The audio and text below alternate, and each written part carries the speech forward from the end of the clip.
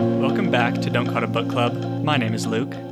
My name is Daniel. Second episode on Red Rising. We stopped at a tough spot here. Okay? We stopped at the end of part 4. Is that true? Yep.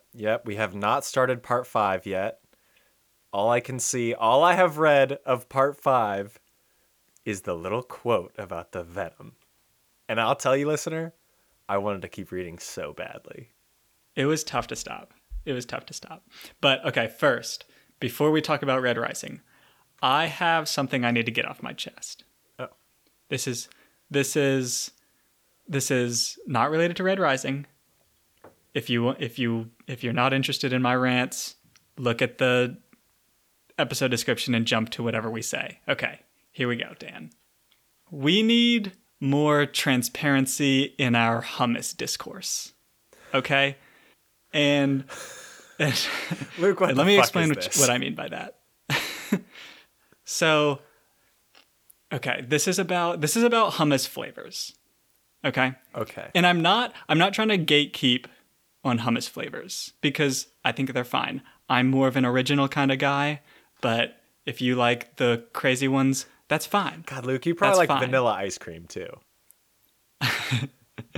Okay. Let's say that there's two categories of hummus flavors. Mm-hmm. There's the ones that are that go along with hummus in general. So like original, roasted garlic, some red pepper, Yes. pine yes. nuts. Yes. Those are all in one category. And then there's the other category that's just completely unrelated, right? It's and the again- crazy category. It's the those are fine. We're talking the chocolate hummus. Yeah. The chocolate hummus. Those are I personally am not that kind of person, but if you are, you do you.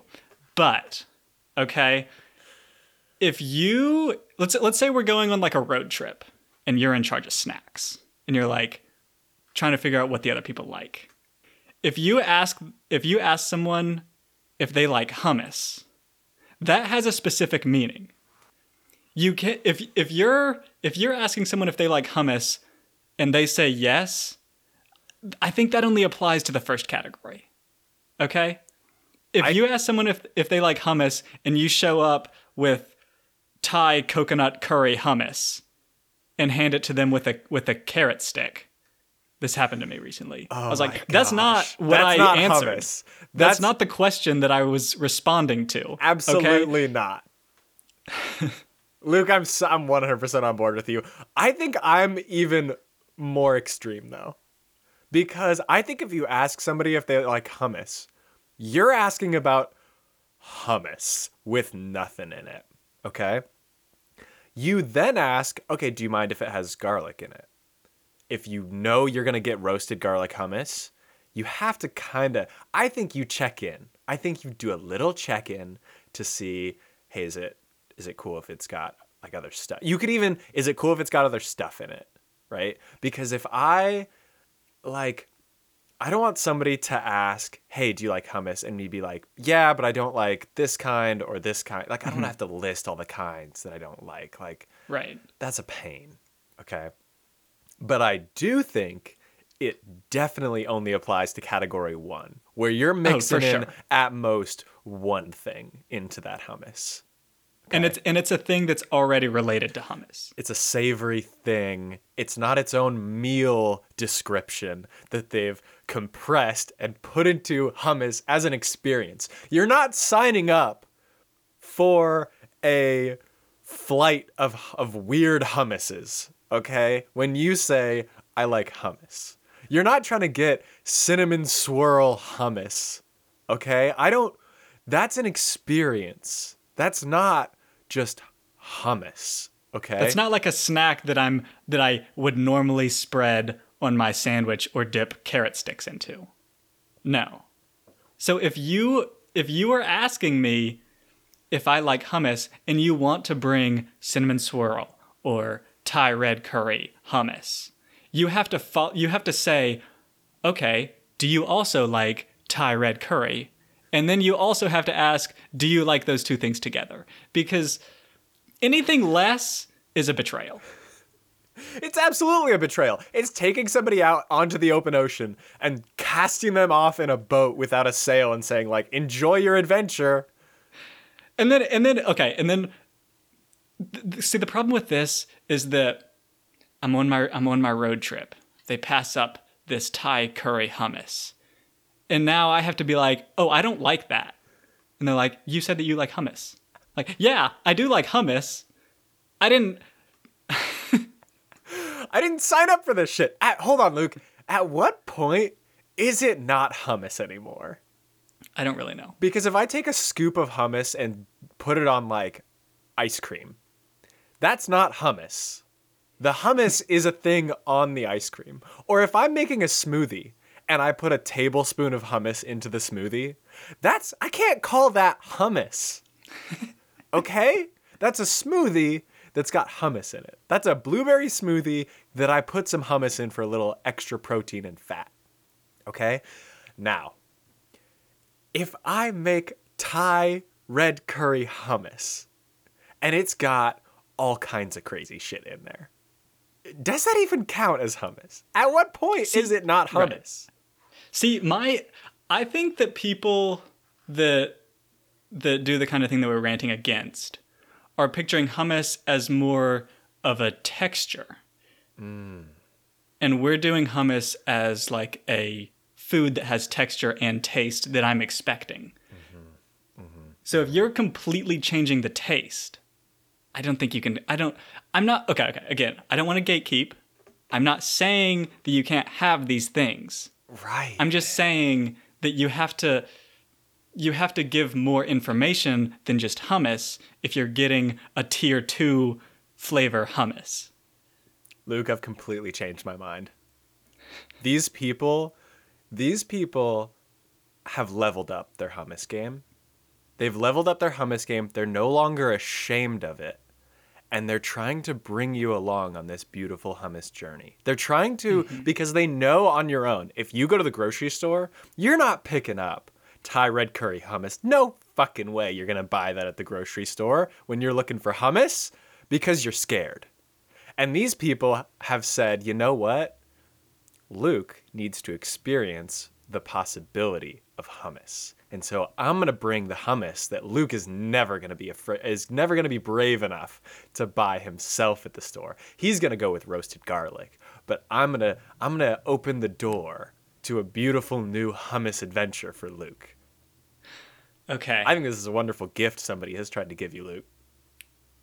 I think, okay, so it could be, well, I guess there could be a well-meaning aspect to it. Right? Because I will say, sometimes I'll see like a brownie hummus, you know? And you're And be like, curious. what is that? Yeah. Would I like that? No. I'm not getting that. That's crazy. Only a crazy person would buy that. But part of me in the back of my hand is like, that would be fantastic. Right? Maybe, right? And then here's the great thing about it that this person has done for you.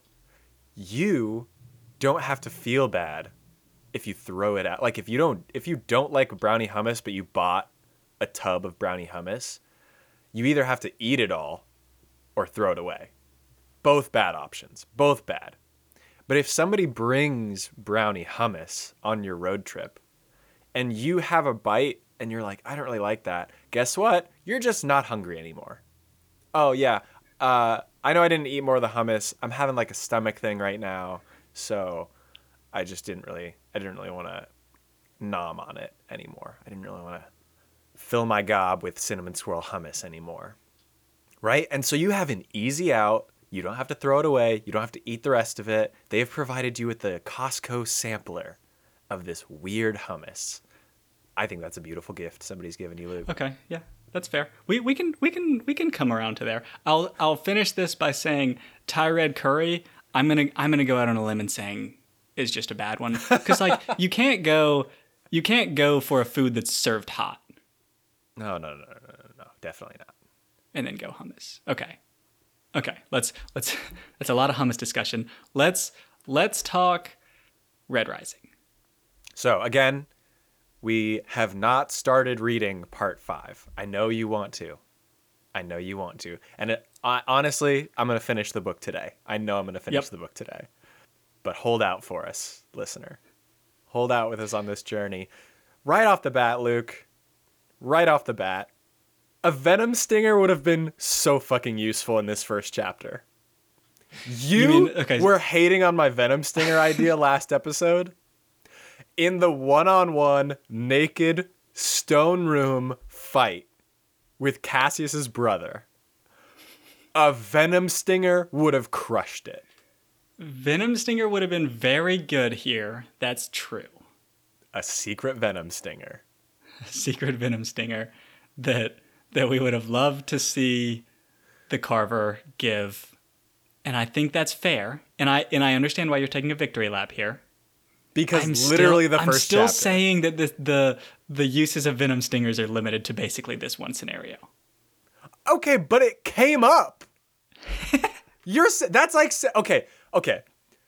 It happened. It would have been extremely useful, and Darrow could have just got destroyed. Darrow could have died. Priam died. Okay. Darrow could have just died here. So it would have been incredibly helpful. Like, his whole journey could have ended if he didn't have a venom stinger. So I'm saying it could have been the most important factor in him continuing on. So sure, just because it only happened one time, incredibly useful. Mm-hmm. You only need it to happen one time for it to save your life. Okay? That's fair. Dang it. I'm taking the V on this one. We're calling the W. All right, I'll give it to you. This fight with Julian is his name. Yeah, I forgot his name. Sorry, Julian. So intense. Yeah. I mean, okay. It's the whole book has been intense, especially this section. But I think the like brutality of that fight got me set for the rest of this section. Very much. Cuz before that it had been kind of like romantic in a way, you know? Everything that happened, even the horrible things that happened, were done in a romantic style, I would say. But this fight is just so brutal that I was shocked a little bit by it, and then I was like, okay, that's what this is now. Right, like the description of them like kind of not knowing if it was real or not at first when they started their fight, right? The description of how their punches were kind of like slow and soft because they were not really wanting to kill each other was perfect. Like it drew me in immediately because I was like, yeah, if I got thrown in a room with somebody, this is how it would start, is we would like kind of start punching but be very uncertain about it. And then realize the other person was slowly ramping it up and be like, fuck, I don't want to die. And then it would be over and we'd be like, shit, I just killed somebody. Oh my God. I actually had a huge problem with the fight though, from a conceptual standpoint. Okay. In that a lot of the tests were like, I don't remember the extrapolative thinking or something like that. Some different kind of thinking where, you know, the actual question is kind of phrased in a weird way.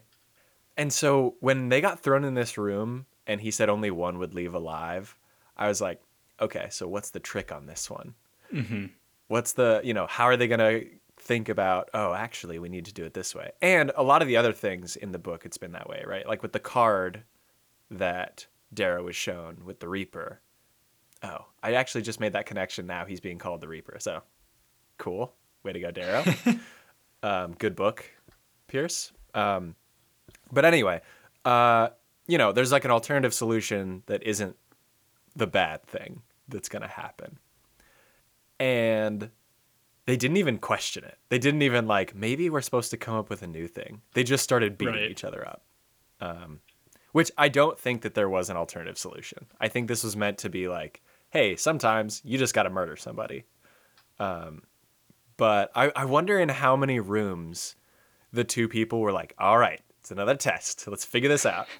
Hey, maybe if you stand on my shoulders, there's a vent somewhere we can crawl out of. Or I bet in a lot of rooms, one of the people is like trying to figure out something like that, and the other one is just taking advantage.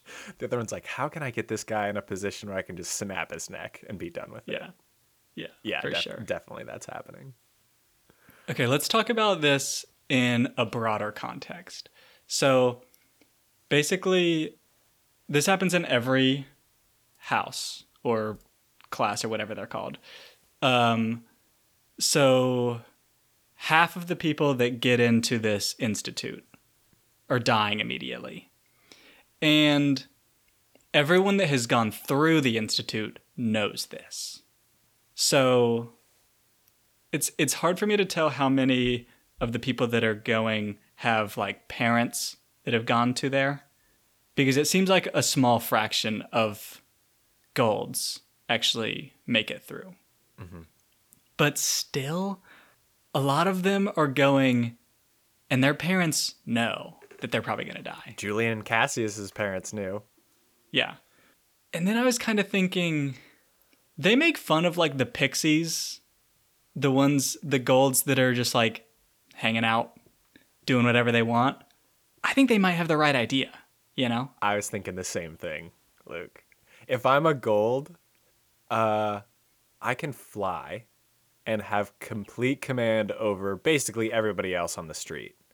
That's an option for my life. That sounds pretty good. The other option is I could be constantly in fear of my life because I am competing with all these other golds who want my job and will kill me for it because I have power to command star fleets and stuff. What is that power even doing? All right, let's think about that. What's the benefit you get from that power? Sure, you get to like shape the fate of the universe a little bit. Great.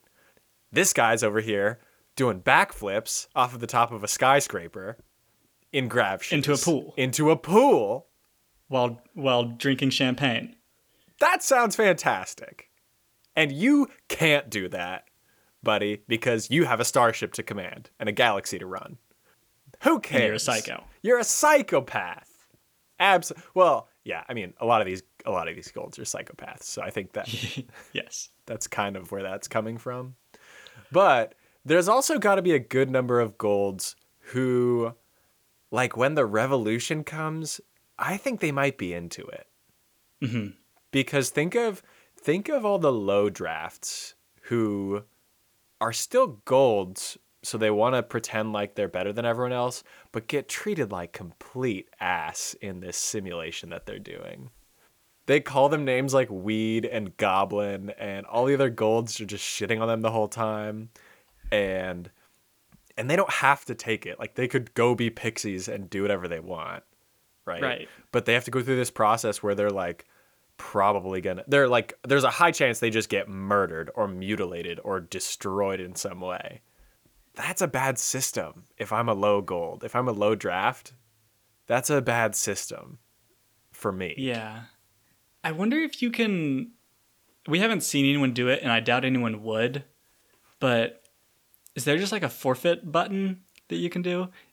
If you're draft pick number 49, yeah, and you survived your passage, and they're like, okay, now we're gonna go to the game of capturing the flag where everyone murders each other. Can you just be like, I'm gonna go be a pixie?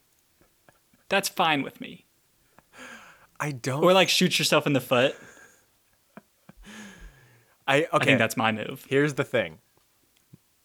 I don't think so, because I think you become one of the shamed. Mm-hmm. Which is another reason why this sounds terrible for a gold, right? You sign up for the Institute and then they tell you, oh yeah, you'll be ashamed if you don't pass, which means you're going to be, I don't know. I think there's some I don't remember the exact bad consequences. I think you get sent to like an outer world or something like that. Ooh.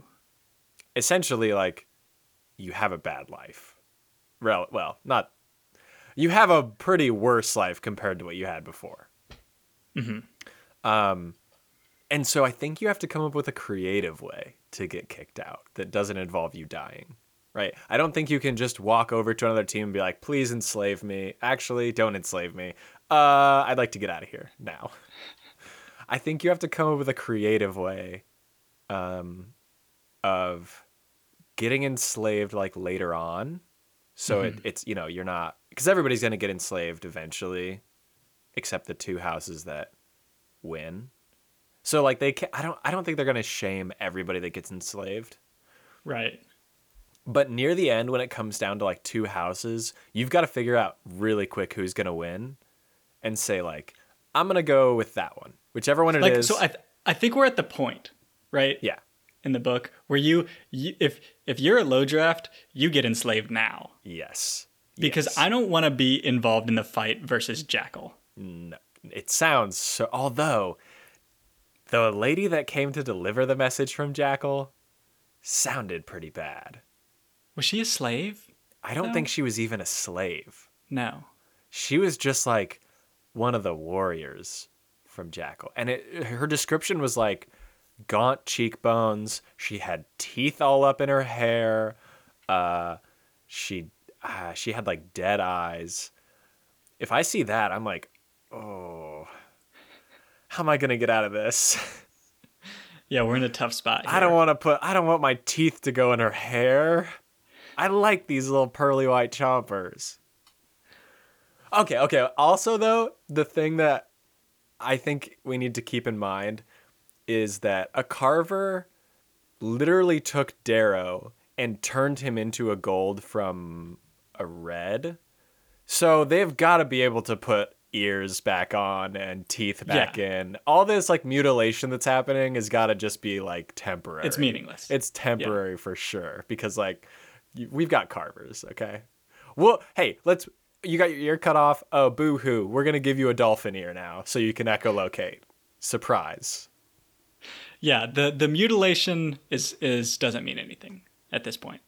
Right. Unless we find out later that they've like banned you from getting that stuff fixed, which okay, come on, guys. It's like it'd just be a dick move. Yeah. Okay. Let's talk so one quick thing. The I've proctors or something. I'm going to call them the teachers, but I think it might be proctors. They watch from a floating mountain and it's named Olympus. Come on, guys. Let's come up with anything. And then they play little pranks on each other's. The one that we hear is one person put in like 100,000 rats into someone's castle, and then the other person had known about this, so they went ahead and installed 1,000 cats. If I'm the people in that castle, I'm like, this isn't. You didn't save us from the rats. There's cat shit literally everywhere, okay? Also, my allergies are horrendous right now. Yeah, that's not It's not better. that's not a fix. You know? No. But I think part of it is the proctors kind of playing pranks on their own house as well. Like, I think the proctors are kind of pranking their own students with a lot of this stuff. Yeah. I think the proctors are just having fun. I think that's what they're doing too, right? Which just The proctors are like they've got their fantasy football team and they're trying to come up with a funny name. That's what the proctors are doing. Yes. Speaking about the proctors, Mars is like the worst proctor ever, right? Because, okay, to start, their castle sucks. All these other castles apparently have like all this cool shit in them. Mars's castle, the only cool shit that it has is like defensible because it's in fog, and that's like it. It's got no like food other than sheep running around that are just running around out in the highland mountains, and it's got no like cool weapons or anything in it. It's bad. Okay? Bad castle to start. Then Mars is like not giving them anything. Other proctors are giving people like weapons and food, and apparently a proctor gave a fucking hollow disc of the fight between Julian and Darrow. That seems like a huge advantage. I'd love some of that, Mars. Where are you, buddy? Yes. And, I okay. was Quick Dan theory. I think Mars may have given them the hollow disc of the fight Ooh. because Mars, I think, is just kind of like trying to throw a little wrinkle into it. I think he's trying to push Darrow to see how good he can be. And so I don't think that Pluto gave, because Pluto's the Jackal. Pluto's Jackal's proctor.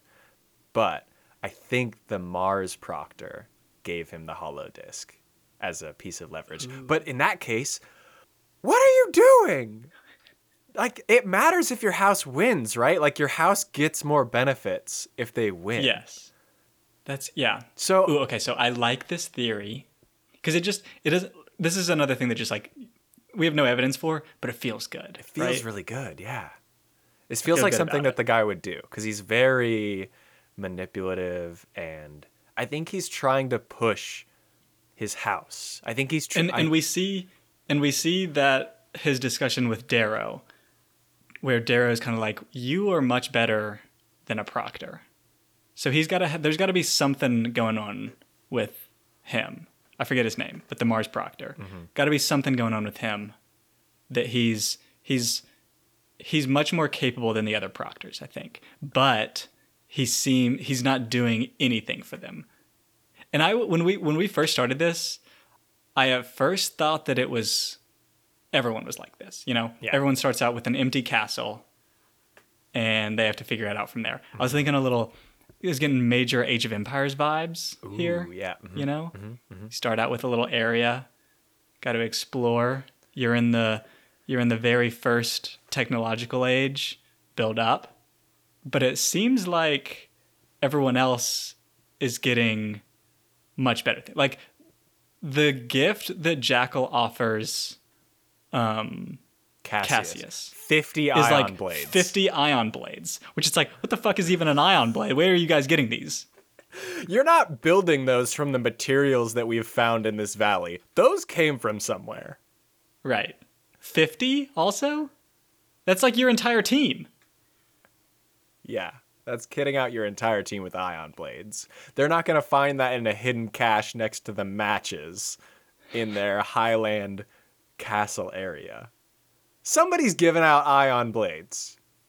Maybe it's a you're limited in the amount of things that you can give, and Mars is just saving it all for the end. Ooh, yeah. So we're gonna get like a nuke at the end here, or like a spaceship. Mars, yeah, a spaceship. Mars is like, all right, you guys can just leave if you want. It's over. Good job. Here. Maybe. I'm considering that maybe Mars is waiting to like help out Darrow. So like, okay, obviously Darrow can't be dead, right? Mm-hmm. Darrow's gonna be alive in part 5, and I'm thinking Mars is gonna have something to do with it. Either Mars or I can't think of who else it would be. Or the wolf kid. What's his name? Goblin, but his name is Severo. actually Severo. Or Severo's going to find him. But I feel like that would be too much Severo coming in to save the day. So I feel like Mars is going to help out Darrow in some way here. Which like then it would be him. But then he's kind of showing favoritism. That's the thing I don't really like about it. Is like, come on, guys. It's just, well, I mean, it seems like the main thing that matters is your top person. Yeah, but I think that's for sure true. But I think everybody else gets benefits as well. Like if your house wins, the members of that house also get seen as like pretty good and get, good positions. Obviously the person who is I don't remember the name of the Primus, top. I think. Primus, yep. The person who's the Primus gets like very high accolades. But I think everybody else kind of rides their coattails a little bit too. So you would think you'd want your house to win, right? Right. But then, okay, thinking about it more from like the gold perspective where they're trying to see like survival of the fittest and like they're really trying to push their students here, giving them less help might in the long run benefit them, right? Right. Okay. So Mars seems to always be this way, right? Mm-hmm. We get people telling Darrow that Mars is always the really angry people that do like crazy violence and they flame out really quickly and they never win. Mm-hmm. Mm-hmm. So my guess is that Mars the Proctor knows this and kind of always does this because he's always looking. He's doing kind of a high risk, high reward thing where he like never wins, but when he does, it's a big win. I think that's true. I think that's exactly the strat Mars is going for. So I think I don't know if it's necessarily going to be right, but your theory about Mars being the one to give this hollow, it feels good to me as well. I know. Because he's got to be doing some crazy stuff up there. Yeah. I think he did it. Otherwise, Pluto's got to have hacked into the mainframe to steal this hollow, right? Because there's no way they all have access to these killing videos. I guess, yeah, I don't know. It's got to be some crazy shit. It's got to be Mars. Gotta be. I would also like to know how this year compares to previous years. In terms of violence and rape? Yeah. Yeah, I would be interested to see too. Or like teeth in people's hair. It seems like this year is a little more intense because there's that conversation where Darrow is asking how many people are allowed to die. Yeah. And he's like, I think we'll still be under the limit even with the chaos that's happening over there. But like, how high is this limit? Because we're getting close. We got to be getting close. Well, he said well under the limit. So I don't know. That makes me think it's not as crazy as previous years if we're not even close to the limit of how many people can die. But we don't know how close previous years got to that limit, right? The limit could maybe be the limit was like everyone but one can die. Yeah. Yeah, I don't know. Okay, I have one more comment about the fight between Julian and Darrow. The fight that's in the hollow that gets Cassius all mad at Darrow. So this tension has been building between Darrow and Cassius since Darrow killed Julian. Because Cassius has been trying to figure out who killed his brother. Which, I get it from a brother standpoint. I get it. But man, like, what was the alternative for anybody who's still alive right now? Nothing. So like, you're mad at the wrong person for this happening. Okay? So I think Darrow's point hit home that like, what would you do in this situation, Cassius? But that's not what I want to talk about. What I want to talk about is Cassius asked Darrow, hey, who did you fight? And Darrow, what we get from Darrow is, I lied. It was convincing. We moved on. Okay. What I take from that is Darrow gave a name of somebody that he fought and killed. That's a big risk you took, Darrow, because here's the risk. You have a 1 in 49 chance. You say the name that Cassius fought. And if you say that name, Cassius is like, I know exactly who you killed. You did not kill Cheryl. You did not kill Sheryl Crow because I killed Sheryl Crow in this fight. Right. So, okay, but I will say you are assuming the way in which he lied. I am, but like, how else would he lie to get out of that conversation? Like, oh, I actually didn't kill anybody. I mean, he could be like, I don't know his name. It's like this tall dude. I don't know. He had like blonde hair. You look pretty strong. He had gold eyes. Ooh, maybe that'll help. He had gold eyes. It's not helping. I think you could get around it because they don't know each other's names necessarily, right? There's like 100 of them at this, and they didn't get to know. He's theoretically fighting like number 98. Yeah. I guess, but I think you ask for some description. If you're Cassius, you say, "Tell me more about this person. Maybe we can figure out. We'll put together their name. Let's put their name together, huh?"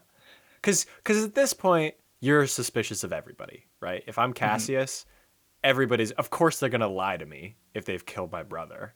They're not gonna tell me that they killed my brother. Yeah. So I need to dig a little bit if I really Which wanna I feel like if you're Cassius, we said this already. If you're Cassius, you don't want to know, right? No, for sure. Because they had, like, the option was them dying or your brother dying, okay? So of course they're gonna do it. And it's not because they hate your brother or they hate you. They're gonna do it because they don't want to die, okay? So come on, Cassius. Come on, Cassius. Put the pieces together. I just think it's a risky move to say a name to Cassius that, sure, it would fall in the lower 50. It would be somebody you would fight, but it could be somebody Cassius fought. What if he said a random, like, what if Cassius probably doesn't know everyone's name? Oh. What if he was like, I fought Joshua? And Cassius is like, I don't remember a Joshua, but I didn't learn everybody's names. Right. Joshua sounds like a weak name. Yeah, okay.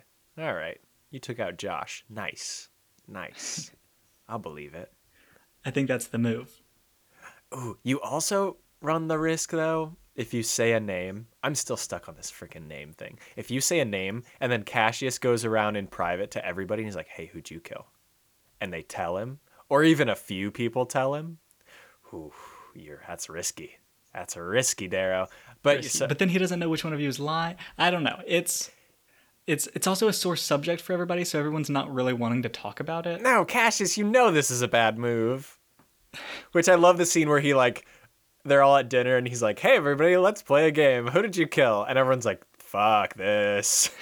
Everyone's like, I am not talking about this. Yeah. Yeah. Cassius, just be mad at your dad. Okay? And your mom. And your mom. And, like, all the other gold to cause this to happen. Right. Okay, let's get back into the game a little bit. Mm-hmm.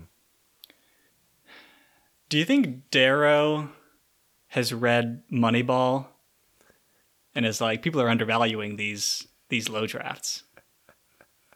I mean, he gets them in the right positions. 100%. That was in when Darrow was learning the 3,000 years of human history in that sleep chamber. He got not only the book Moneyball, he got the Brad Pitt extravaganza with Jonah Hill. He watched that movie 5 times. And he was like, now I know. Now I know how statistics work. Right. And game theory. Yes, game theory. Buy low. That's my assumption on, because it works out. I mean, he doesn't go into detail about what he's doing, but he's got these low drafts. I don't know how different low drafts can be from high drafts.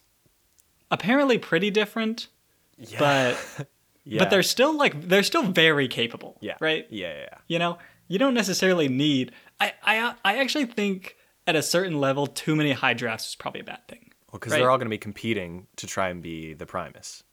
Right. Yeah.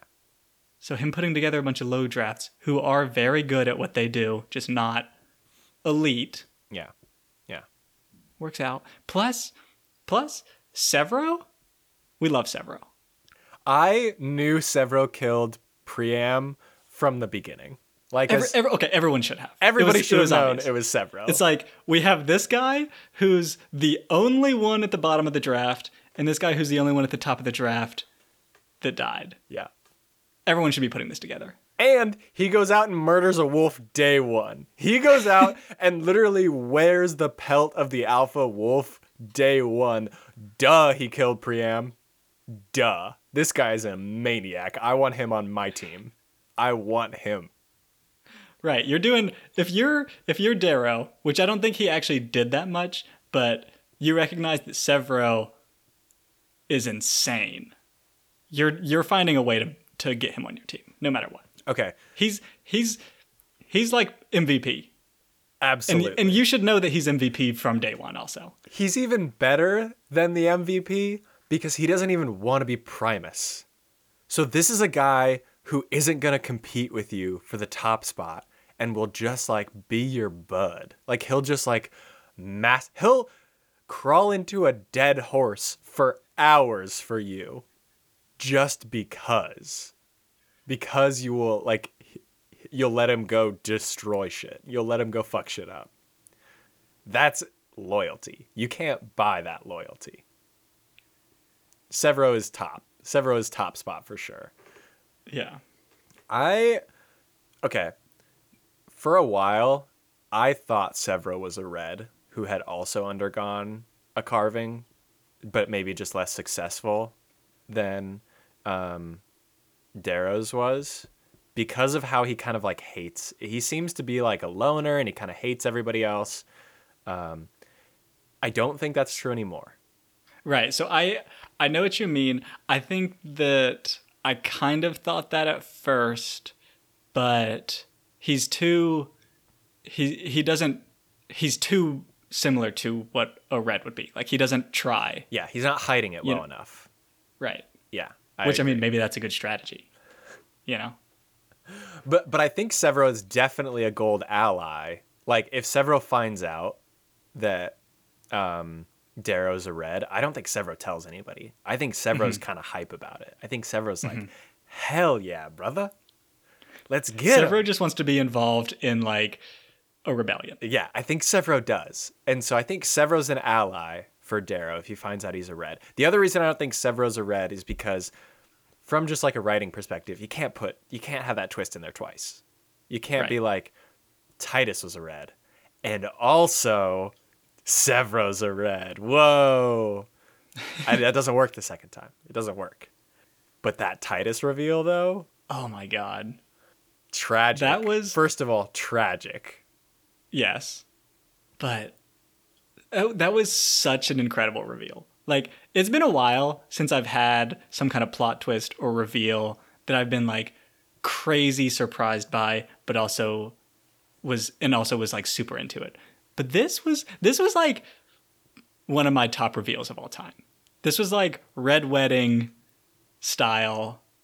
I mean, not style, but Like level plot twist. yeah. Yeah, absolutely. And Like it this, was done so well.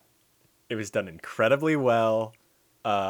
It immediately changed how I thought about Titus as a character, right? Because for a while you're just like, this guy's insane. This guy, what is he doing? He is just so bloodthirsty for seemingly no reason. Come on, Titus, you're just a crazy person.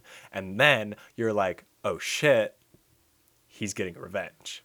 I'm kind of into it, Titus. Like I kind of get what you were going for, but you can't do that, buddy. Come on. I am a little So bit. good. I'm a little bit disappointed that Darrow immediately was like, I gotta kill him.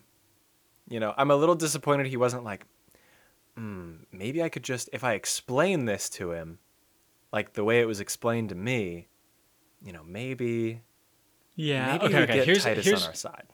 So I was looking for something a little bit different than what happened as well, but not in the same way. Let me tell you what I wanted. Yeah. I was looking for a scene where Darrow sentences him to die, like he does, but he's like on the chopping block, right? Darrow comes up to him and whispers in his ear so no one else can hear him, and kind of explains that he's a red too, No, and that he's like, yeah, he just has to say one thing. He just has to say like, break the chains, right? He says break the chains to him. break the chains, and then Titus looks up at him and does some solidarity thing, and then whack right there. Yeah. That would be such an incredible scene, and I was looking for it. Okay. Really wanted it. I also really wanted it. There's a lot of reasons why both of the things that Luke and I said couldn't be in that plot twist. Like, I get it. Those things couldn't happen. I wanted them to happen, though, just because of how, like, sympathetic I felt to Titus in that moment. I wanted Darrow to tell Titus that he was a red. I did, too. I wanted that to happen at a minimum. I did, too. But, like, yeah, there's a lot of reasons why he couldn't do that, right? Like, that's too risky. It's too risky for him. So, like, it made sense what happened. I just didn't love... I did love it, but I didn't love it. You know what I mean? Yeah. The reveal was just so good. It was... So good. Oh, thank you, Pierce. Okay. Oh, also, do you think Titus knew Darrow was a red? Because they have that No. discussion in the prison, and Titus starts using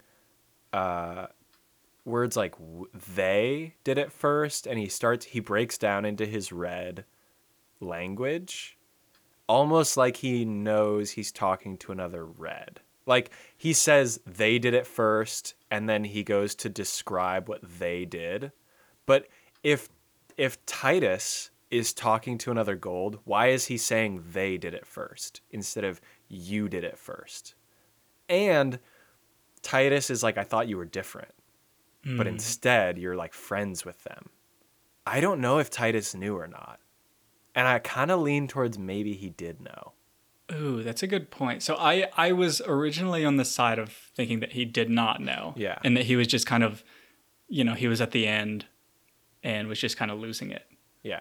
That's what my other side is thinking. Like, those are the two competing ideas I have, is that either Titus knew it was over and was just kind of letting it all come out, or he knew and he was like, dude, come on. You're going to do this. Because it was done in kind of a way where it doesn't seem like it seems like he's almost talking to himself. Yeah. Rather than talking. And he says, I think it's like bloody damn instead of gory damn. Yeah. And that's when Darrow realizes it, and Titus is kind of like, why are you freaking out now? So, okay, so I think that he doesn't know that Darrow is a red. I would be surprised, but not too surprised if we learned that he did know. That's where I think I'll be. Okay. I think I still, because he sounded a little accusatory to Darrow, like, I was your friend at first, but then I realized, like, you're friends with them. Why are you friends with them? So I think I lean that he knew, that Titus knew. Okay. But I'm not convinced. It's still very ambiguous. It's still a question for me whether or not Titus knew or not. Yeah.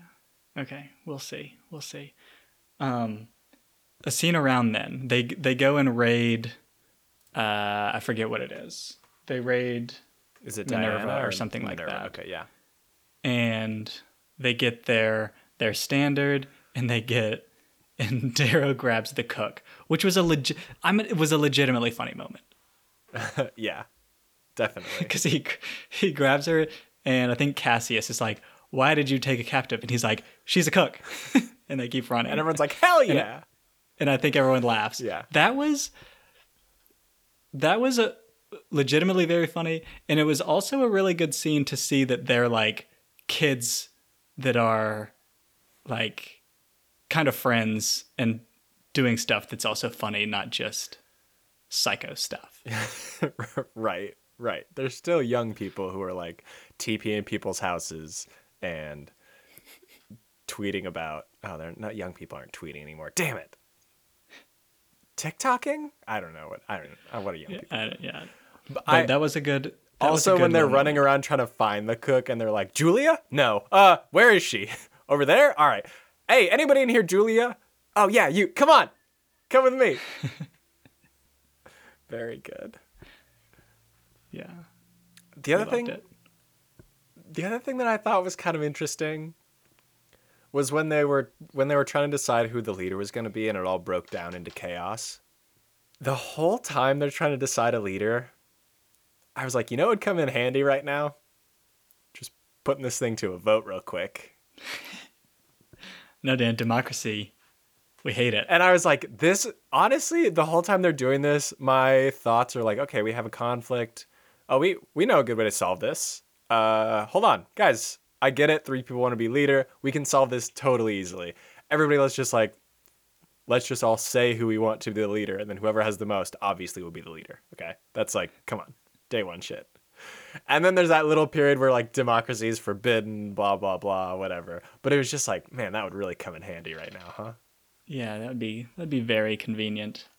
But that's the point of the game, Dan. It's the point of the game.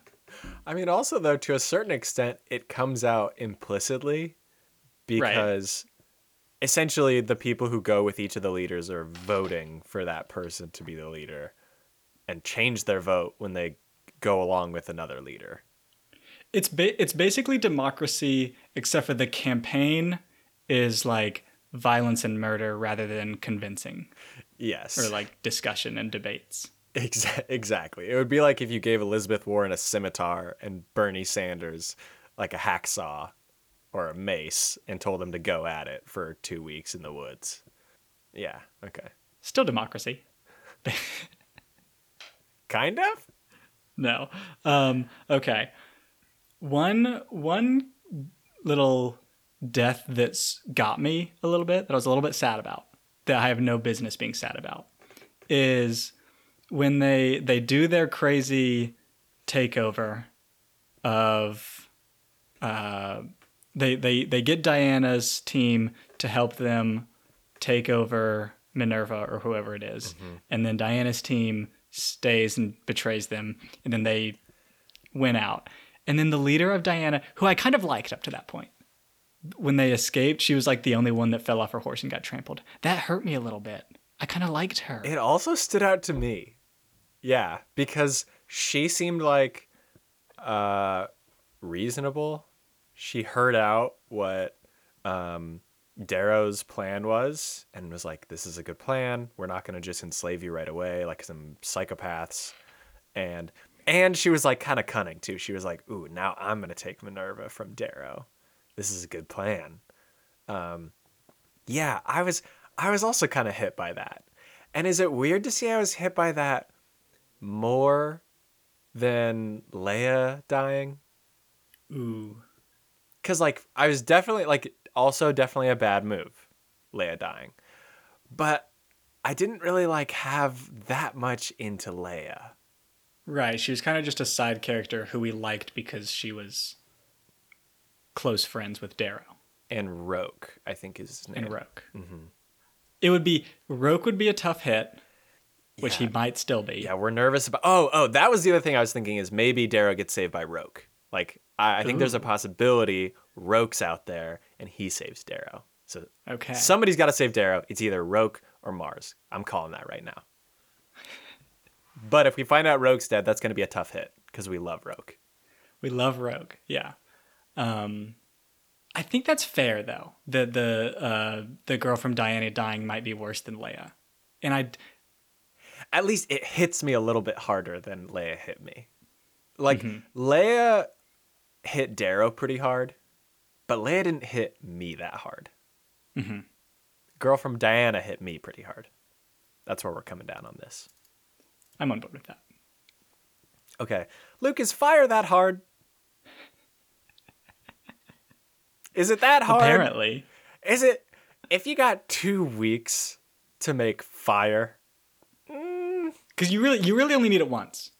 you really only need it once. And we see that in that he's trying to go get a torch. He's trying to lasso a torch from, what is it, Ceres?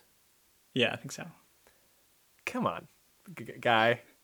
You got... I feel like this was something that they studied really hard for. They studied for this whole test thingy really hard for it. They didn't know what it was going to be, but they had the whole however many years they've been alive to prepare for this, and they get there and they're like, I should have studied how to make fire. Damn it. That was the one thing that I thought that I wouldn't need. But Luke, you're wrong, because the first thing they try, which is a good try, is to bash some metal against rocks to make a spark. Great idea. That also shows you kind of know where fire comes from. Okay? Here's the other thing I know about where fire comes from. You rub 2 sticks together for long enough, you get some fire. Okay? You're telling me we've got 2 weeks to rub sticks together. You've got slaves that you could just be like, hey, 4 people, take these 2 sticks and make a fire with it. Rub them together until there's a fire. Come on, guys. Yeah. And people are like eating raw meat and starving because you can't make one fire. Just one fire. Also, I like that Darrow is trying to show off how amazing his group is because they have fire. It's like, you just found some matches, man. You didn't make fire. You got lucky. Yeah, it's ridiculous. The other thing about it, okay, this is the other thing about it. Titus is getting desperate for fire, right? They know Darrow's group has fire. Okay? At one point, they figure it out. Because they're like, why do you smell like wood smoke, Darrow? Darrow's like, oh, shit. Okay. They've got numbers on Darrow. So if they, kind of like attack, Darrow's going to run. They're going to run and get away. They're not bringing the fire with them. All you need is a hot piece of wood, one little hot coal, and you've got fire. You don't even have to leave your zone. You haven't tried that, Titus? Right. Okay, maybe, what is it, Octavia? Who's the other person? Oh, what's the other person's name? Antonina? Antonina. Yeah, you could be worried about Antonina coming in and when you're weakened, taking over. Like, maybe that's a little challenge. I just think it can't be that hard to get some fire going on, right? Yeah. I mean, maybe they don't know the wood thing. That's what I'm saying. They didn't study hard enough. So they got one source of fire down. They're like, you get some metal, some flint, get that guy going. That's how you get fire. But they don't know that, like, you get enough friction going and it heats up the wood enough. What are you guys doing? Study this a little bit more. That was just my only thing. I mean, come on. You got to get fire. It's also not that, it's like kind of weirdly not that big of a part of a story, you know? Like the fact that they didn't have fire didn't really factor in that much. Oh, really? Because I thought it factored in a lot. Because I feel like overall, I don't really think so. See, I thought it factored in. Well, I guess it didn't really affect that much because nobody defected because of the fire that Darrow had. Maybe you could argue that their group went crazy partially because of this. I think like that's Titus, where I'm going. especially. Yeah. Is the reason why they turned so quickly into like crazy people is because they didn't have a fire, and they were eating raw goat meat Right. for a while, which, oh, guys. You don't want it. You really don't want it. Yeah. It's just like we've learned so much, and yet they didn't teach you how to make a fire in your fancy gold schools. And now look at you. It's like you tried so hard and got so far. Don't. Finish it for me, Dan. Don't. Yeah, it really didn't matter though. Well, so I mean, Darrow had fire, but look how far that got him. He's sitting in the snow with a hole in his stomach and his guts pouring out. It's not a very good look. Hopefully somebody's gonna come save him. Maybe Mars, maybe Roke, maybe a wild card, maybe somebody else who we haven't seen. Maybe somebody from one of the northern houses. Ooh, throw them in there. Or maybe he's just gonna die. But whatever happens, I'm gonna be here. Luke's gonna be here. We're gonna have hot takes. We're going to be acting like dumb nerds.